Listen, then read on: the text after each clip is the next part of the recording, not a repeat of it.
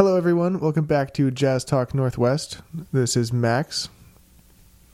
And my name is Josh. And today we have got a very special guest with us here in our recording studio. His name is Birch Pereira. Hello. Hey, Birch. So Birch plays bass in a band called Birch Pereira and the Gin Joints, and he's got a new record coming out very, very soon. And when was that? Well, the album's going to come out on Friday, March 9th. Okay. And then the CD release party in Seattle is at the Triple Door on the 11th. That's awesome. And you're playing the main stage there, main right? Main stage. Oh, yes. That's very, very exciting. Yeah. And I seem to remember you're sharing the billing with somebody else. Yes.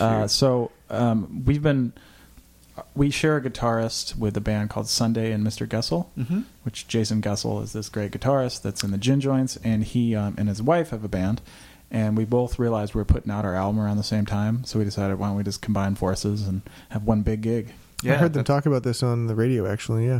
Oh, was that on KNKX? Or? Yeah, 88.5. Yes, on Tuesday. That's pretty exciting. Mm-hmm. Yeah, it was fun. So, Birch, you released your first album for this band in 2016, right? That's correct, yeah. Yeah, and you've waited for about 2 years, right? Yeah, to come out with a second one. That's pretty exciting. And what's the name of this album? This album's called Western Soul. Okay, that's great. So Birch gave me and Max a chance to listen to this record beforehand, and it sounds really awesome. It's amazing. And he's also been kind enough to give us permission to share it with all of you listeners. So here we go. We're going to play the first track. I believe it's called How Long. That's right. And there's a full name for that, is that called right? How Long, parentheses, Until I See the Sun Again, question mark. Nice. Close parentheses. All right, here we go.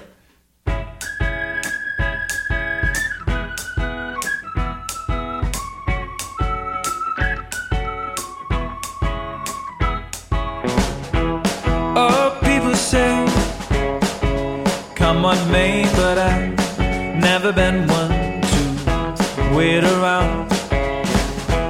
Never had the chance, the right circumstance, so here I am, wheels spinning on the ground. And I'm wondering when I'll find my way, and then I won't still have to say how long. Yes, how long till I see the sun again? How long? Yes, how long till I find that road around the bend? Hey.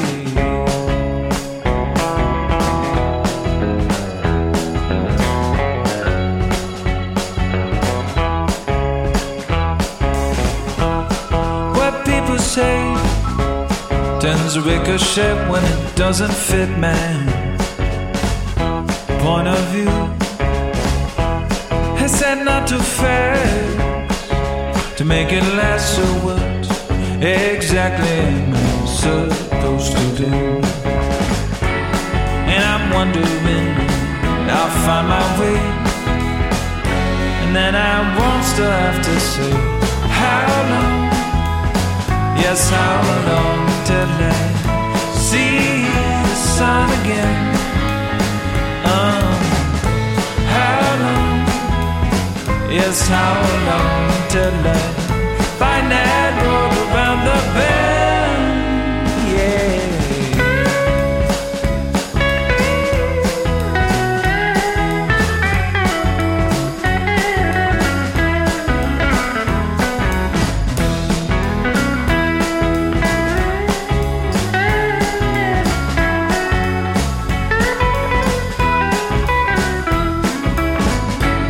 And I'm wondering when I'll find my way, and then I won't still have to say how long. Yes, how long till I see the sun again? How long? Yes, how long till I find that road around the bend?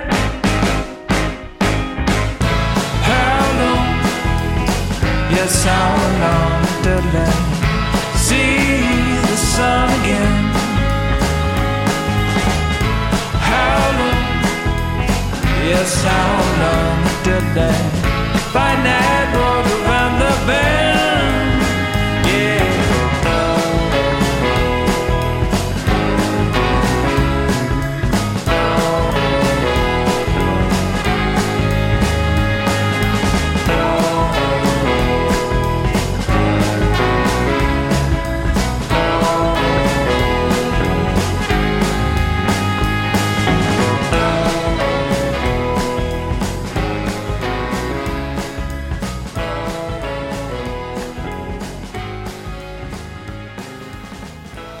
Wow, that was a really great track. I really enjoyed that. I think that the name of the album is so appropriate, Western Soul. I feel like it just represents to me so much, or this song sounds like Yes. Western Soul as a Yeah, genre. this song gave that title. That's where it came from. Is this song basically? How did you come up with the title? Is like, or did you have to think about it for a long time? No, I just well, you know, Western swing is like a genre, right? And so I sort of was just thinking about that, like, well, you know, there's like this westernized, well, sort of, you know, Texas, Southwest, Northwest, like there's this sound that, you know, changed how swing was played and the instrumentation. And so I thought, you know, what, you could do that to other styles of music. And so I Cool. thought about soul, and it was like just combining some of those Western elements. With, Is that something you were thinking about as you were writing the song or arranging it? I don't know if I was actively thinking about it, but when I play with like guys like Jason Gessel on guitar, he does those kind of parts. And when he would do it, I just realized I really wanted to feature that. I originally was thinking I would have more horns on the song, like I would have more horn parts, but then I ended up giving it more guitar parts, Cool. which have the Western sound. Did you write the arrangement / song around around Jason Gessel's sound?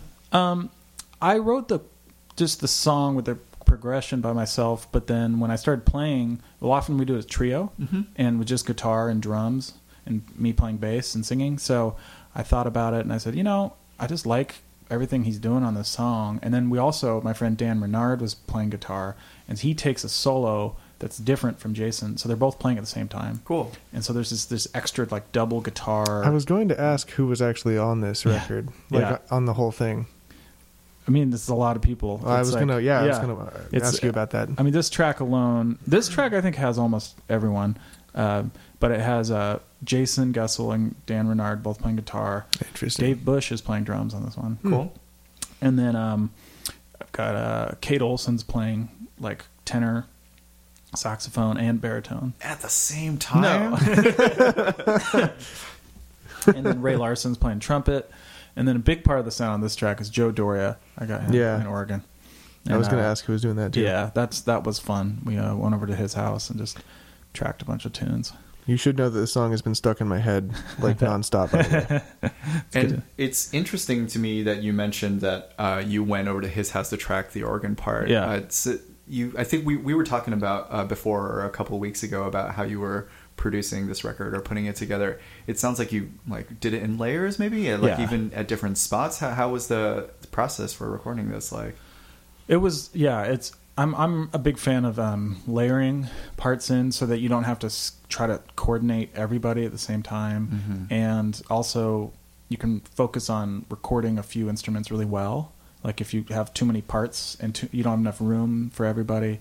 So here we went over to Avast, and my guy Rob Davidson is the engineer and producer, and we went in there and we just played as a trio. It was just Dan playing guitar, I was playing bass. I was barely singing too. I was just singing like scratch vocals, as they say.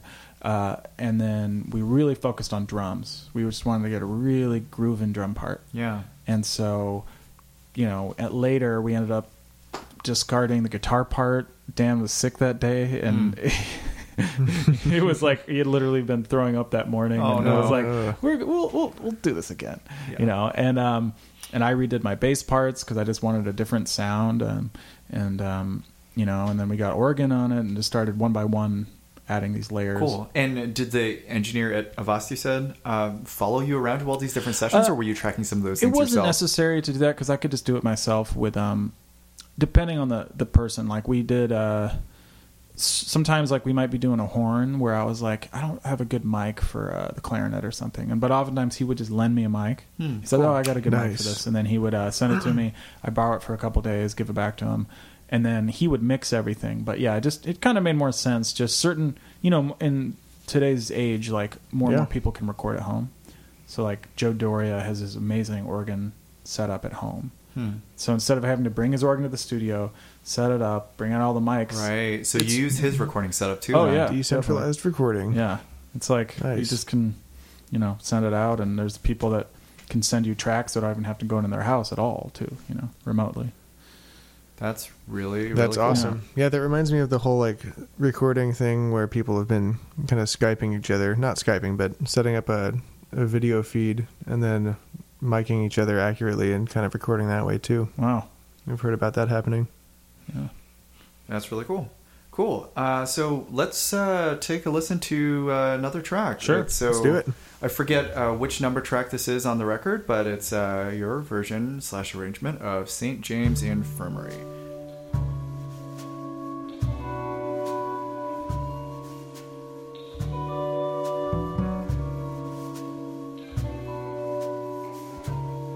I went down to St. James Infirmary. I saw my baby there.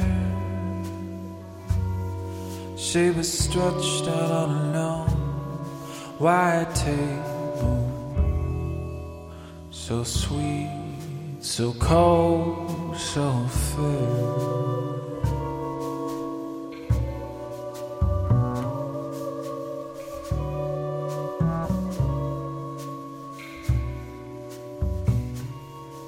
Let her go and let her go, God bless her.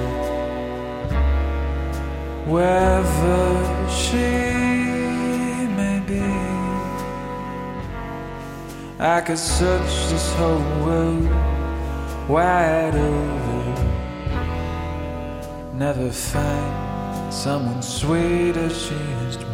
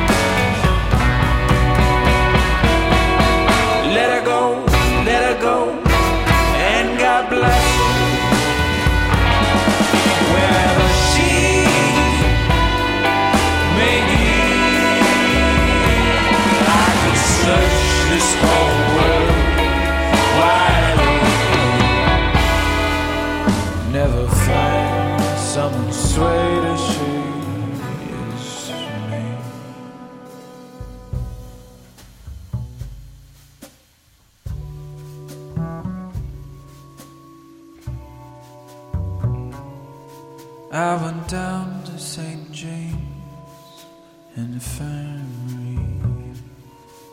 I saw my baby there. She was stretched out on a long white table, so sweet, so cold, so fair.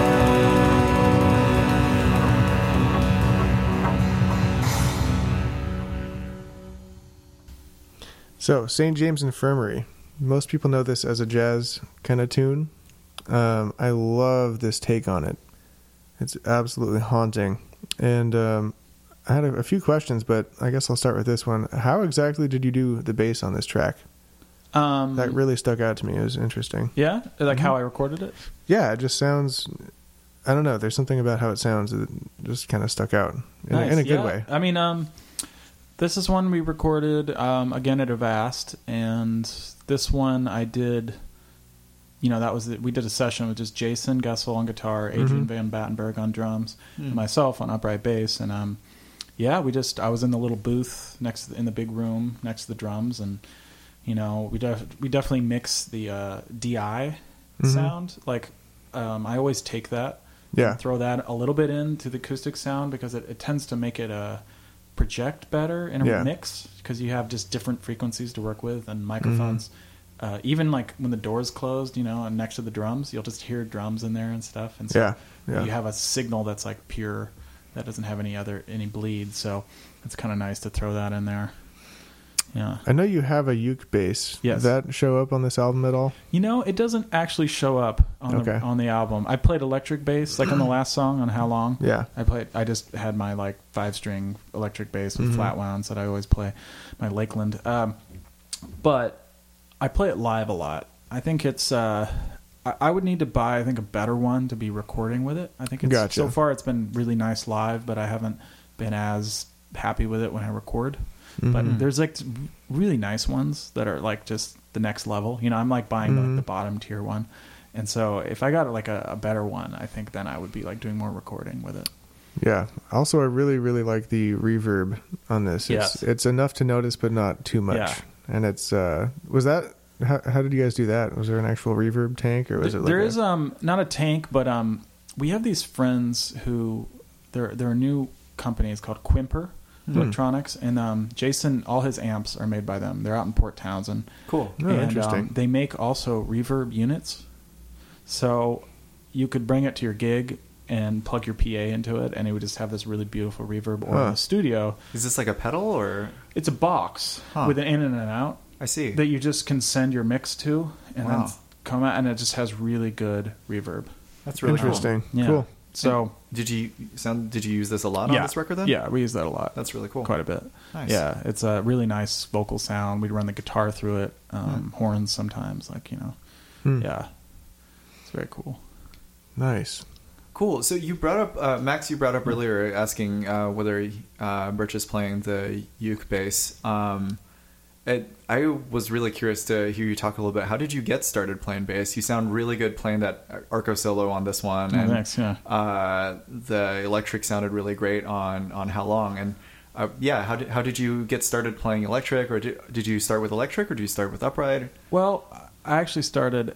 As a kid, my parents put me in a strings program in the elementary school. We had a really good public school strings program, so I played cello. Cool. And then my dad played acoustic guitar, steel string, kind of like folky country blues stuff, and he showed me how to play guitar. And then at some point, I just picked up electric bass. Cool. I think there was some people wanted me to join their cover band, in 8th grade, and so I got an electric bass. I got this P bass, and just started taking lessons. And then I didn't actually play the upright bass until I got to college. Whoa! Because what happened was I was still playing a little bit of cello. I auditioned for the program at UW. I got into the classical program. I was in orchestra, but I just was really not into classical music anymore, and I wasn't practicing, and my cello teacher was like, you can't keep going, you gotta stop. And I auditioned for the jazz program on electric bass, but I didn't get in because I hadn't been really studying jazz. All I ever played was Chameleon and stuff. I wasn't really, I never studied changes really. I just played funk basically on electric bass, so I was trying to walk How High the Moon or something, and I was just whoa, and they were like, we don't need a bass player right now. And so then I came back the next year, and I had been playing way more jazz, and I've been practicing on my own. And had you gotten into upright at that point already? No, I hadn't. But they said, okay, well, if you want to, you have to study upright if you want to get in the program. And I was totally on board with that. And so now all of a sudden I had access to an upright, Yeah. I could just go into the school and go upstairs, and they had like 10 of them up in this room, and you could just grab one. A school upright was your first upright that you were playing on. Exactly. That's cool. Oftentimes schools have pretty good upright basses, depending on how old the school is. I've heard they have some leftover basses from a really long time ago that have been sitting in storage rooms, and sometimes they'll get pulled out and people discover they're actually really nice instruments. Yeah, totally.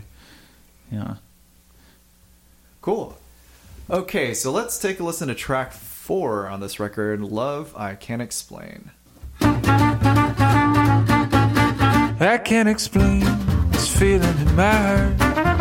I can't contain the loneliness that spreads and where it hurt. I can't refrain from mentioning her name. Every time they speak of love, I hope you do the same. I can't attain this independent hurt. It'd be a shame to never ever get the chance to start. Would you see it through if I gave myself to you? What changed that day? I just can't say the love I can't explain.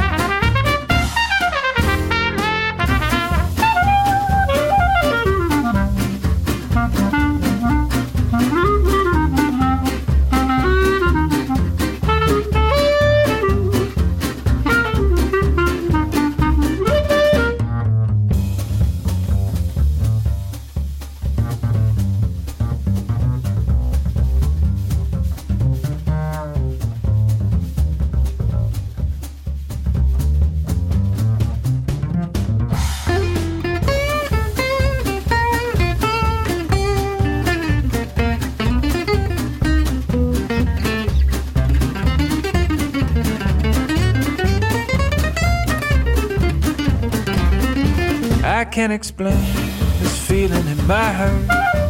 I can't contain the loneliness that spreads when we're hurt. I can't refrain from mentioning your name. Every time they speak of love, I hope you do the same. I can't detain this independent hurt. It'd be a shame to never ever get the chance to start. Would you see it through if I gave myself to you? What changed that day? I just can't say love I can't explain. What changed that day? I just can't say love I can't explain. All right, that sounds amazing, and that is actually not the track that I listened to before. But it sounds really good. I love the swinging vibe it has. I don't remember which one I did listen to, but I listened to a totally different track before this when I was studying for this session. That might be my fault. I might have told you the wrong title. Well, in any case, it sounds awesome, and I'll still bring up one of the points I was going to bring up.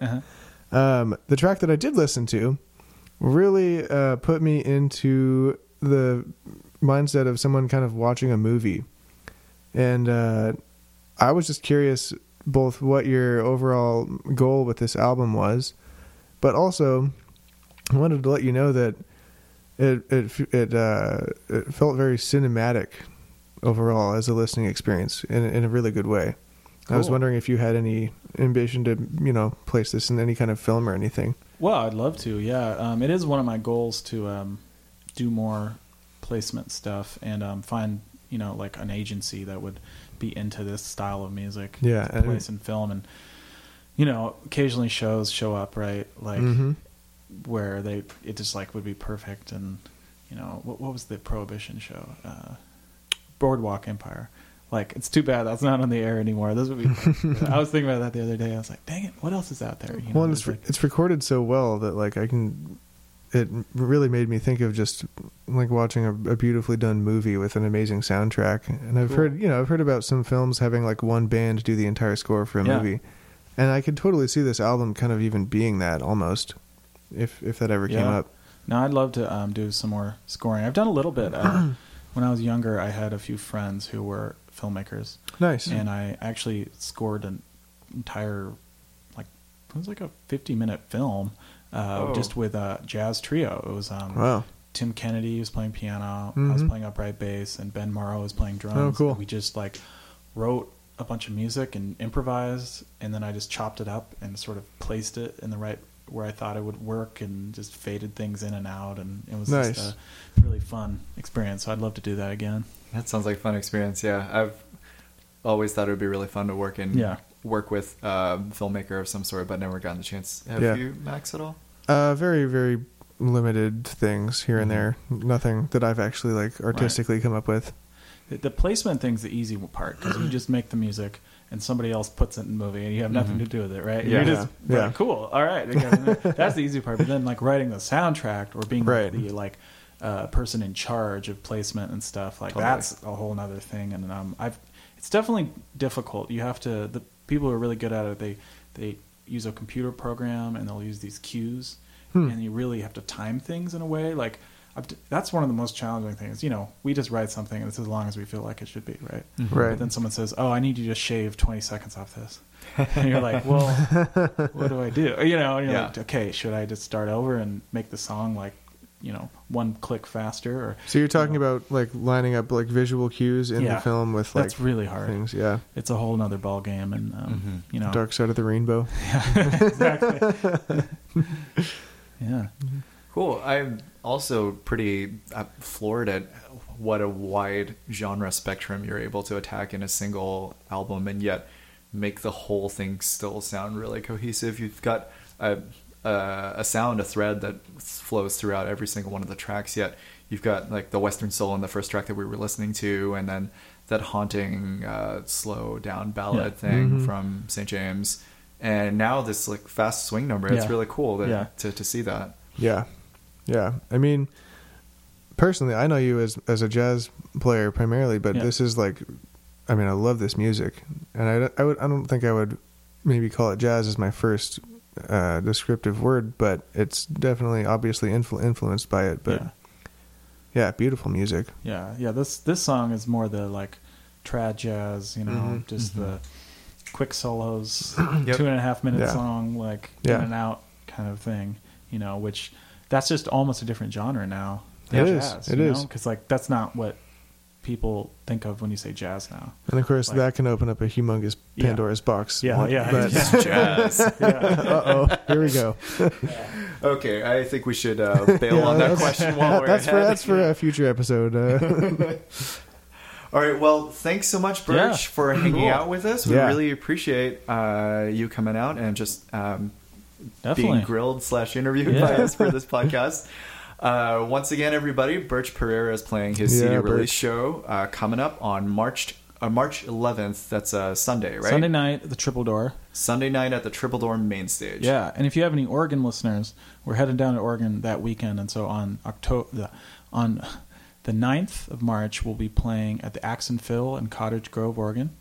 And then this 10th, we'll be playing at the Secret Society in Portland. Oh, I've played there. That place is really cool. Cool spot. Yeah. It's cool. Like, perfect for gin joints. You know? Yeah. And where on the internet can somebody find you if they want to listen to this music? You go to www.theginjointsband.com. Cool. And all the information is there? Like, I have everything there. Yeah, you can pre-order the album. You can, find all the YouTube links, the bio, pictures, everything. Sounds great. Yeah. Well, awesome. Looking forward to hearing the rest of the record and showing it off when it comes out. Yeah. Congrats. Thanks. All right. So Birch had to head out, but Josh and I have been up to some cool things musically as well, and we're going to spend a few minutes talking about those at this time. Yeah. So Max, you've been telling me that you went halfway around the world to play music. What's up with that? Well, yeah, it is about halfway around the world. I think it was like a 13.5-hour difference. I was in India playing music in a city called Bangalore, or if you're just from India, it's called Bengaluru. It's kind of a British thing or a not British thing. It's actually kind of an interesting dynamic there with that, as it used to be a British colony, and there are remnants of that left. So I'll keep this relatively musically connected, but it was a really cool trip. And so we were playing jazz for people. A lot of people had no idea how to listen to jazz. And so we had to kind of tell people that you can clap if you're enjoying stuff, and so you kind of had to teach people a little bit about what was going on. But they liked it. What was the event that you were at, that you were playing at? That what was the event? So they actually have a jazz club. Yeah, so it's some company that does housing or something that also has a jazz club. Cool. And they just bring people in from all over the world. Like, I know Anat Cohen has been there a few times. Wow. And people like that go there and play. And it's just like a jazz club. And I guess you went with a couple of people from Seattle, right? Yeah, so I went with the 200 Trio, as well as a pianist who actually was the leader of this quartet named Danae Greenfield. Cool. And she's a friend of ours from Berkeley. We all went to college together. Awesome. Yeah. And so while we were there, I tried to learn some music from India. And I've studied a little bit, but, prior to my trip, I had studied a little bit of Indian classical stuff on the tabla. But I quickly realized that I knew nothing upon getting there. For those of you who have never heard of Zakir Hussain, he is one of the most legendary Indian musicians of all time. He is a percussionist, primarily. And kind of like the Miles Davis of Indian classical music or something like that, only he's living right now. And so we went and spent one day with some musicians there. I asked our kind of lady who was in charge of what we were doing if she knew any musicians. And she's like, yeah, I think I met this one girl one time. Let me see if we can get you guys connected. And so we were thinking like, oh, okay, well, maybe we'll meet some random musicians, whatever. Mm-hmm. She failed to tell us that these are like Zakir Hussain's best friends, and they all like play together, and these are like grandmaster musicians from India. Whoa. And so we get there and it was really interesting because like one of them had changed their flight to be there for this. Like they had really gone out of their way to make this happen. Wow. And so suddenly we were thrown into a very intense like seminar on sharing jazz and Indian classical music. And so I learned a lot about the difference between North Indian and South Indian music, and vocal chromatic syllables. Cool. Which can change in terms of their placement and stuff, and rhythmic syllables and how rhythmic structures work. And it was very, very, very cool. We learned a lot and made some good friends. Can you tell us a couple tidbits about the difference between Northern and Indian classical music, or Northern and Southern Indian classical music? Sure. And I mean, it's not like I'm an expert, but one of the things I took away being a drummer, primarily myself, is in North Indian music. Well, first of all, they described North Indian as being more poetic. Okay. And I think South Indian is more strict in terms of its rules of how it's played and stuff. So there's more kind of freedom to improvise and stuff, I think, in North Indian playing. The other interesting thing I took away was there are these things called T-highs in Indian classical music, and it's kind of a complicated thing to explain, but it's a phrase that happens 3 times, basically, in a more complicated pattern that I would have a horrible time explaining on the air right now, but basically, in North Indian music, the T-high ends on 1.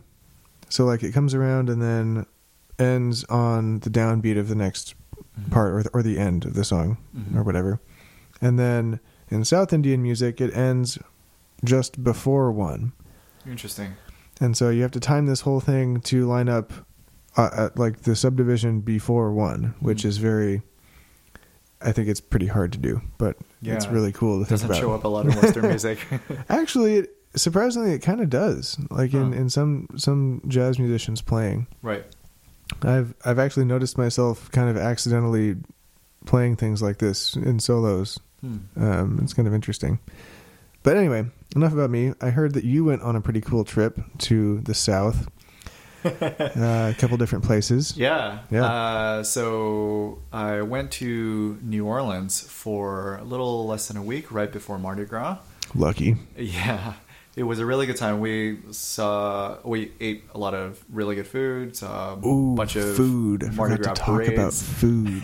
This is a music podcast. Yeah, We can talk about that later. Music it is. All right. But yeah, so I saw a bunch of really good music. I got to see the Preservation Hall Jazz Band in the French Quarter, which was really fun. But I actually had more fun on Frenchmen Street. So I don't know, Max, if you've been to New Orleans before. I have not. It's on my list of things to do. Cool. But So there is this street called Frenchman Street that runs north-south, and it's just a tiny bit east of the French Quarter by a couple blocks is walking distance away. okay.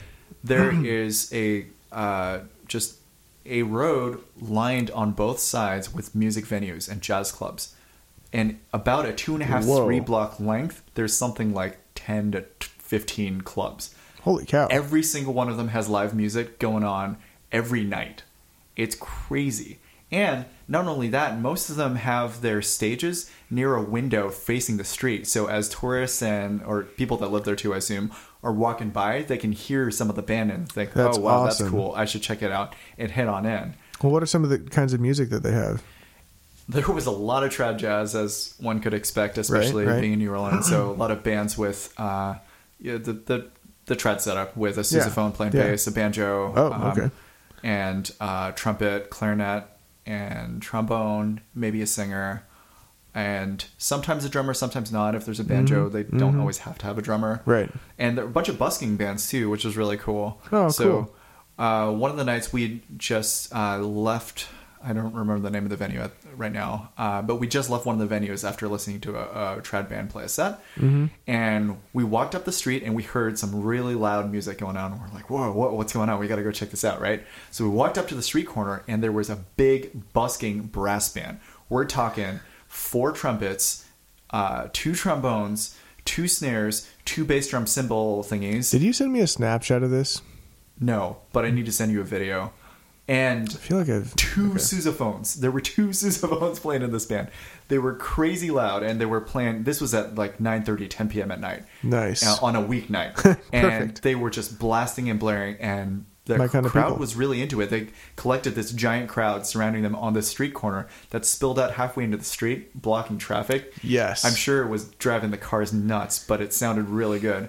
And all these, the players all looked really young too. They looked about high school, college age. Good. I'm sure a couple were a little older, but it was really cool and encouraging to It's see cool to that see, yeah. the New Orleans street music tradition definitely lives on really strong. Nice. Good. So yeah, that was That's one awesome. of the big highlights. There was also another club called Snug Harbor, which their stage wasn't near the street. It was tucked into a back room. And that one felt kind of like for Seattle listeners, it kind of felt like the Jazz Alley of New Orleans, I guess. Gotcha. I don't actually know if that's accurate, but that's what it felt like to me. And so I went there twice, and I got to see Stanton Moore Trio play, which was really nice. fun. And also Delfio Marcellus and his big band, which was really, really cool to see. Nice. Nice. What was Stanton Moore playing? Was it his like New Orleans band or was it other stuff? It was Funk? it was a New Orleans jazz trio. They played a lot cool. of straight ahead stuff. He Nice. kind of flirted with New Orleans trad jazz stuff for a little bit, and of course he can't during his solos especially, like funk would come out Right, in little yeah, bits and yeah. pieces because that's so much of who he is, right? Yep. Yeah, and, That's cool. It was a really, really great set. I don't remember Nice. the name of the pianist, but he was really fun to listen to as well. That's so cool. Yeah, I've always wanted to go there someday. Mm-hmm. So you also went somewhere else though, didn't you? Yes. Directly after New Orleans, we went to Miami for the Ground Up Music Festival. So for people that don't know, Ground Up Music is the music label that Snarky Puppy, my favorite band right now and probably will be for a long time, it's the label that Snarky Puppy is on. And so They have a lot of cool artists on their label, by the way. They really do. Yeah. And Snarky Puppy essentially hosts this festival, brings a bunch of ground up artists to come play there, and also invites a bunch of non-ground up artists to play as well. So Snarky Puppy played all 3 nights, and Eliades Ochoa from Buena Vista Social Club was playing there. Let's see, Bela Fleck and his trio, so Future Man and Victor Wooten were both playing. Nice. That was really fun. Josh Redmond, Who was Joshua Redman playing with? Josh Redman was playing with Lionel Lueke on guitar. Yeah. Okay. This was a quartet thrown together just for the festival. So Lionel Lueke was playing guitar. Larnell Lewis, who also plays with Snarky Puppy, was playing drums in that quartet, and Michael League was playing bass. Cool. That was a phenomenal set. It was really, really fun. And what were they playing? I listened to, I forget, an interview, I think. I don't remember where it came from. It was an interview later on asking, talking to some of these players, like talking about who was playing what. And I guess before this whole show had been set up, Michael League sent an email to each one of them saying, okay, each one of you is responsible for bringing 2 or 3 tunes or something like that. And that was that's so cool. Oh man. So they played some of Josh Redman's compositions, and I'm sure some of the other guys too. That's awesome. It was really fun. Wow. And a bunch of artists that were also playing the festival were just standing next to the stage because of the jazz monsters right there, right? Oh yeah. We're just watching and being total fanboys. That's cool. Fangirls. It was really fun. Wow. Yeah, I've heard that festival is amazing. Yes, it was really amazing. Yeah. And the other thing that was really cool, so 2 things. Mm-hmm. One is that the musicians or the artists that are participants at the festival are not just going and playing and then hiding in the green room afterwards. They walk around in the festival grounds, and there's just ample opportunity to meet people and say hi to them and talk to them about their music and whatever. So it's really cool.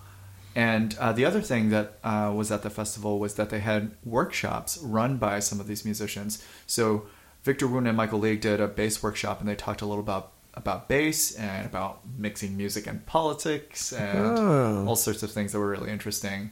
Bela Fleck did a workshop with Lionel Lueke about how they find their own voice in their music, I guess. And interesting. That was really cool too.